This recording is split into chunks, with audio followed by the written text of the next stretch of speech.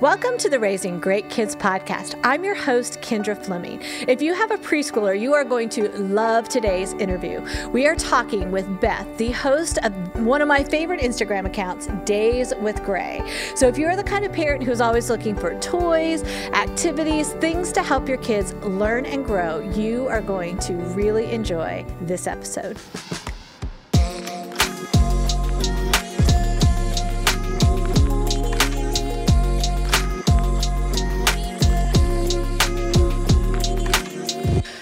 Hey parents, if you're listening today and you're the parent of a preschooler, you are going to want to share this interview with your other moms and dads who are parenting littles right now. We're talking with Beth, the expert and mama behind the Days of Gray Instagram account, one of my all-time favorite accounts. Beth, I'm so grateful you're able to join us today. I'm looking forward to getting to know you more. Our parents are going to love hearing from you. Tell us a little bit about yourself. Hi. And well, first of all, thank you for having me.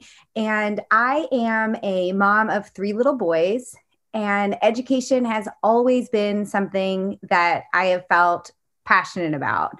I went to school for elementary education, moved down to Atlanta and stayed in the same school for about 13 years. Loved every day of it. And then shortly after being pregnant with my second, decided to become a stay-at-home mom.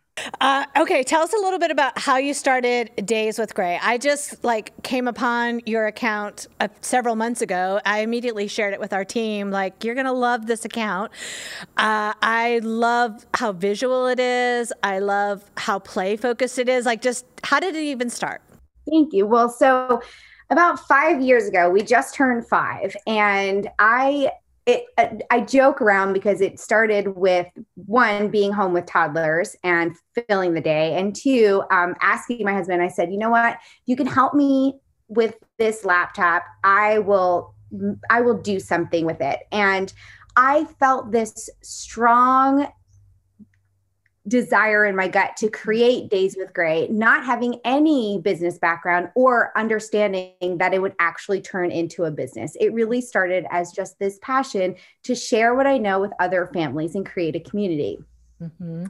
And so I would have, as you have young children, and then I'd get this, 2-hour break where somebody would help me, and I didn't necessarily have the money to go shop at Target or, go buy things. So I spent all of that time away focusing on creating Days with Gray. And my goal was to think about those standards and things that children are going to be working on in kindergarten, and then making sure that it was hands-on and play-based.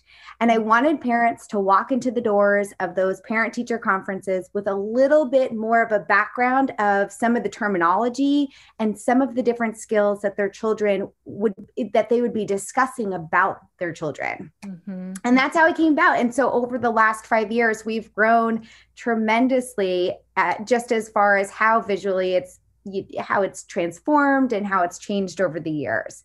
And I went from having 1 toddler to 3 children. Yeah.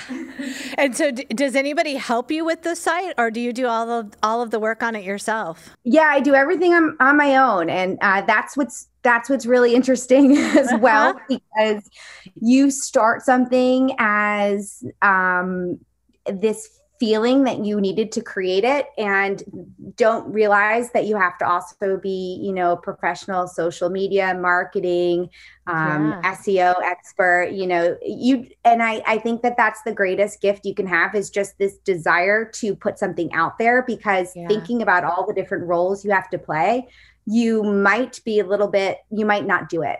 So just diving in and pressing play and starting. So I do run everything on my own, and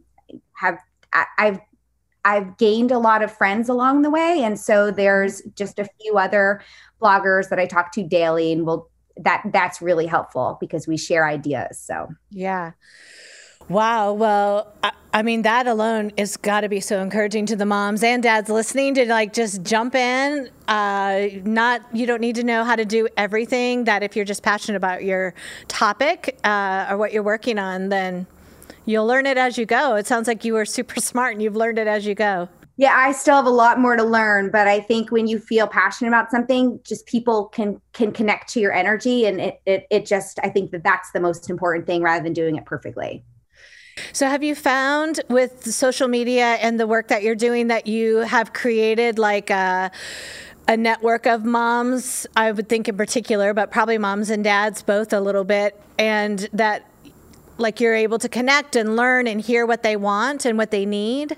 Oh yeah, 100%. So even like DMs that come in, I have this running list and I'll try to keep notes of, most popular topics so that I can make sure I revisit them in on the feed or as a blog post. And we do something on Instagram called Sunday Night Setup. And so every Sunday we'll meet at 7:30 and I'll share the supplies they need that morning. And at 7:30, I'll come on stories and we'll set it up together so that they have an activity for the week. And doing that, then they create this activity and they will tag me so I can reshare how it looks in their home. And then creating that sense of community helps. Okay, well, here's how Beth does it, but here's how this mom does it, maybe in Texas, but maybe also here's how they do it in South America. And I think creating that big variation really helps people like see how they can also do it in their home their own way. Yeah, I love that. And giving them permission and flexibility. I meet a lot of young moms who feel like there's like a set of rules they must follow, and to realize like that is actually not the best way with little kids. And I feel like you give a lot of permission to be flexible and kind of use what you have and to enjoy play. So let's talk about play for a minute. I know I was telling you before we started that we write a lot of content for our preschool department, Wombaland, at our church. And as we're writing, our big philosophy is play is how preschoolers learn best. It's kind of like their little job every day. Their job is to play, and that's how they're experiencing and learning. And I think that's one reason I liked your account so much. So I would love to just hear you tell all of our parents and me, like, why do you think play is so valuable? What is happening with preschoolers when they are playing? So when anybody is playing, our guard is down, right? And we're like introducing a lot more new ideas, and we're making connection to prior knowledge. And that problem solving, that creativity, that critical thinking, that hands-on, that imagination, it's all really connecting the dots for higher level thinking. And so allowing children the space and the flexibility, and even us adults to do so, just helps us thrive. And it also helps us gain the confidence and almost like self-regulation and trust in ourselves, because we're putting things in motion. And that's just one of the biggest gifts that we can give to our early learners, because as soon as they hit that grade school, there's just not as much play. And we know it's important as an educator, but we also feel the pressure of like the standards and all of the other things that come with education. So we need to make sure that our preschoolers are able to play as much as possible, and our toddlers now, because they can. Yeah. So our audience are probably parents who have like newborns and crawlers and babies who are just kind of exploring their world, to early walkers, to toddlers and twos, all the way up through, late preschool years. So for a minute, kind of talk us through the preschool years and like, what are some milestones that we should be keeping in mind? What are some developmental things that the reason that we're playing, what we're trying to help kids kind of master and learn about? Can you walk us through that a little bit? Yeah, so that can be such a big answer. I think that the simple answer to that is that right now we want them to have confidence in themselves. And so if your child is somebody who really likes imaginary play, we want to give them as much opportunity for that. If there's somebody that likes games with rules, we want to give them as much, because, and even like, a little bit of risky play. If your child, really likes to go outside and explore how their body moves, we want to give these opportunities, because the biggest skill, I think, is confidence. So when they walk through those doors and they're learning skills and they're making even more friends, they believe in themselves. So that's the biggest one. And then you have, like the life skills, and then you have the academic skills. But everybody learns at their own pace. I can say, even with my 3 children, they have hit different milestones at different times. And the ones that we weren't sure, if they would quite grasp, giving them the time and the flexibility to get there has been everything. And so, you can think about the progression of numbers, so numbers, it's, you're counting and you're recognizing a number symbol. And then the next level would be one-to-one correspondence, where like you're actually, identifying, okay, you're touching an object as you're counting and you're associating it as a group. And so we can take where our child is at and then we can build on that. Mm-hmm. But being able to play and have these simple activities in a risk-free environment is how our children are going to take these different risks. Yeah, that makes a lot of sense.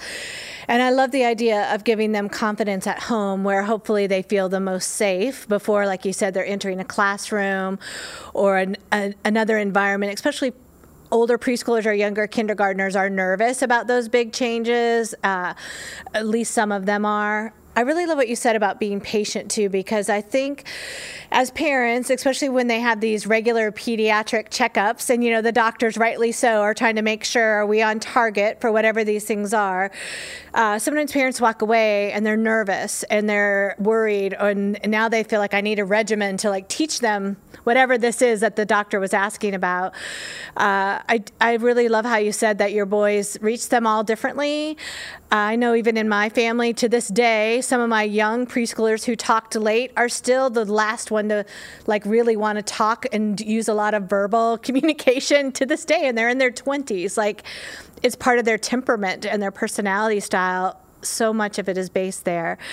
Are there a couple of activities just to like give some practical ideas that you would suggest that support some of the milestones? Like maybe let's take for a riskier kid that likes that adventure.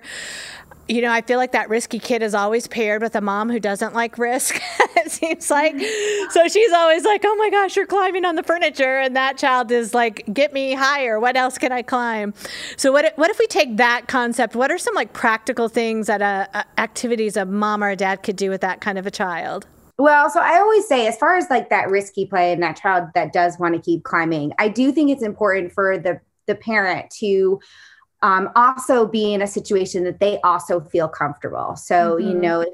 If you have a child that likes to, so for us, I know where I'll take them to go on a walk or go hiking, but I also know the places that I'm not comfortable. And so understanding like yourself, I think is also important, because when you can kind of, breathe and relax too, then your child feels that energy. So you should never force that. Yeah. But, there's some movement activities that you can do at home. Like we love painter's tape. So you have to be careful about what kind of floor you're putting it on. But for us, it works with the delicate tape, and I'll do, a zigzag line and a straight line, and then maybe, a bigger zigzag.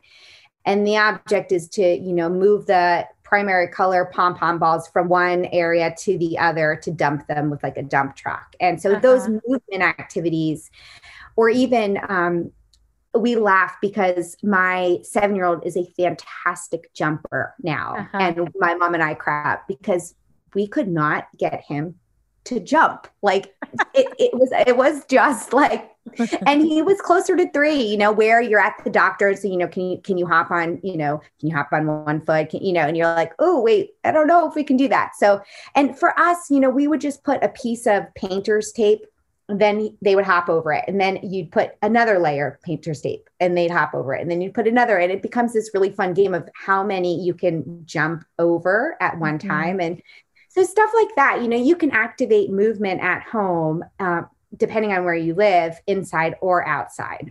Talk to me a little bit about dramatic play. Like what are preschoolers learning when they're dressing up or when they're playing baby or they're cooking or, all the things that young children like to do? Talk about some of the activities and what you feel like is happening in the development of a child when they play those kind of games. So in those kind of situations, they're taking problems or situations that they have already seen. And a lot of times they're reenacting them to maybe better understand what happened, or it's something that's really interesting to them that they want to do in a little bit of a different way. So they're communicating, they're talking, and a lot of times too, when there's more than one child in that situation, you also have to communicate ideas, and you have to, so that the play, continues to move in a circle that works for the game or the dramatic play that they're, and everyone takes on a different role. Dramatic and imaginary play is an excellent way for a child to explore different thoughts that they're having. So tell me a little bit about that. Probably a month ago, we released a product to help preschoolers talk about their feelings at the end of the day. And it's like a magnet board with all kinds of silly pictures, and they can pick the one they want to talk about. So it could be a unicorn, or it could be a sad face, or anything like that. So tell me a little bit about how dramatic play helps them talk about what they're thinking about, or maybe what they're feeling. Well, I think a lot of that is that they just do it on their own. And so as an adult, when they're doing imaginary play or dramatic play, we typically want to just be on the sidelines, and we're just watching, what's happening, and we're making observations. And we can take little mental notes of things that they're saying or things that they're doing, and then know how then, like with your activity, then, we noticed some aggression or something looked like it was confusing them. And then we can, use what you have and and sort that through. But I like to, during imaginary play, I'm really not as involved. I'm definitely more on the sidelines, just making observations. Can you tell me a little bit about repetition? So one of my grandsons, he is about 18 months, and I remember all my kids, almost any kid I've ever played with, do this. But you can stack blocks and knock them down. We could do that for an hour sometimes. We can stack them differently. I can stack them on different furniture. I'll play games and stack them where he can't see them, and then he runs and finds them and knocks them down, whatever that is. But that repetition and him really liking a game like that. Why do preschoolers love that? Well, they're building on something called their play schema, which means that they are taking something that they've already found fascinating, and then they're just leveling it up every single time. And they're really just taking some idea and they're seeing it all the way through. And having a child that really has one interest, it is really important. I think as a parent, we think, wait, they're supposed to be doing, all of these things, but to let a child actually really have the opportunity to see an interest all the way through, it's just so great for their higher level thinking and their problem solving, because we don't not see it behind the scenes, but what they're doing is every single time it is taking on an entirely new level. I know sometimes it drives parents crazy, or they kind of feel like a toy might be wasted, and then they're like, oh my gosh, my child wanted to play with that over and over and over again. I was so surprised. And then suddenly they abandon it and never want to do it again. You know what I mean? It's like it's of no interest to them. Yeah. And that can happen. And so I try to share a lot of hands-on open-ended toys, and that's like your magnetic tiles, or we use something called big or plus big size, where the children are manipulating it and they're creating a completely different situation every single time they touch it. Yeah, that's great. Do you have a couple of other toys you would suggest that in your mind are open-ended like that? Well, when I think about what we use every day, it's definitely the magnetic tiles, which if this is your first child, you have to be careful with the magnets coming loose. Okay. I haven't had that happen, but just knowing that that's a possibility. We use the plus big, like I mentioned, all of the time. We use these counting bears. They're like these little colored counting bears, because they come out in all sorts of imaginary play. And then you can also count them and sort them. And wooden blocks. Those are also something that we use on a daily basis. And the best part about these types of toys is that you can use them forever. They really are forever toys. You can introduce them in the early years, and you'll watch, like you said, the repetition, you'll watch the play evolve so much over the next few years. And it's the same exact supply. It's the same toy. And it's because it's open-ended, there really wasn't, it's more process. It's not, product. It really is coming up with this different play every single time. Okay. So one of my little grandsons is learning to feed himself, and he was at my house the other day, and his mom plopped this yogurt in front of him and gave him a spoon. And I was like, oh my gosh, that's going to be everywhere. And in my mind, I wanted to feed it to him and keep him clean and neat. I was like, what are we doing right now? So I said to her, can I just feed that to him? She's like, no, he's learning to use a spoon. Let him use the spoon. I'm like, okay. But there's so many times when little preschoolers will tell you, like, I'll do it, or I'll do it myself, or, you think you're trying to help them, or they're not quite, ready, or you even know they can't possibly zip up their jacket, but they insist and spend 5 minutes trying, or whatever that is. How important is it to be fostering that independence in these preschool age children? Oh, it is extremely important. Okay. So that's that confidence building, and so many things that you said. Number one, go back to the yogurt and let them feed themselves, and don't forget to take a picture, because some of my favorite pictures, I have one in particular, my youngest, with yogurt all over his face, and we laugh about it all the time. So one, let that happen and take a picture. And then two, so there's this thing, if you want to create this family community where there's helpers, then we have to say yes. So my 3-year-old is probably the most natural helper out of all 3 of my boys. And I have been saying yes to cracking eggs and pouring that milk, and as a parent, it is frustrating. But let's say your child really wants to pour the milk. Well, we have some pouring activities that you can practice, in a bigger bin with a pitcher that you can kind of get that arm strength, and you can get that hand-eye coordination. So you, number one, say yes. Number two, there's simple activities that you can do to help them become better at what they're trying to do, so that when they do want to pour the milk into their oatmeal, you're not as, you're not as cringing, on the other side. But saying yes is going to teach them that, one, their position is valued. 2, they're part of the family. 3, also that confidence again, right? We want to send them to kindergarten knowing that I can cut this, I can zip this, I feel good about the way, and they're confident because we're also giving them the opportunity to believe in themselves. If we're just taking it from them, then they're like, oh, wait, I don't know how to do that, and so, and that's, we want the opposite to happen for them as they continue to grow. So, say yes. That's probably out of, if you take all the academics, that's probably one of the most important things. Hey parents, I hope you're enjoying this interview with Beth. Be on the lookout in a couple of weeks for the release of part 2 of this interview with Beth, the host of Instagram's Days with Gray.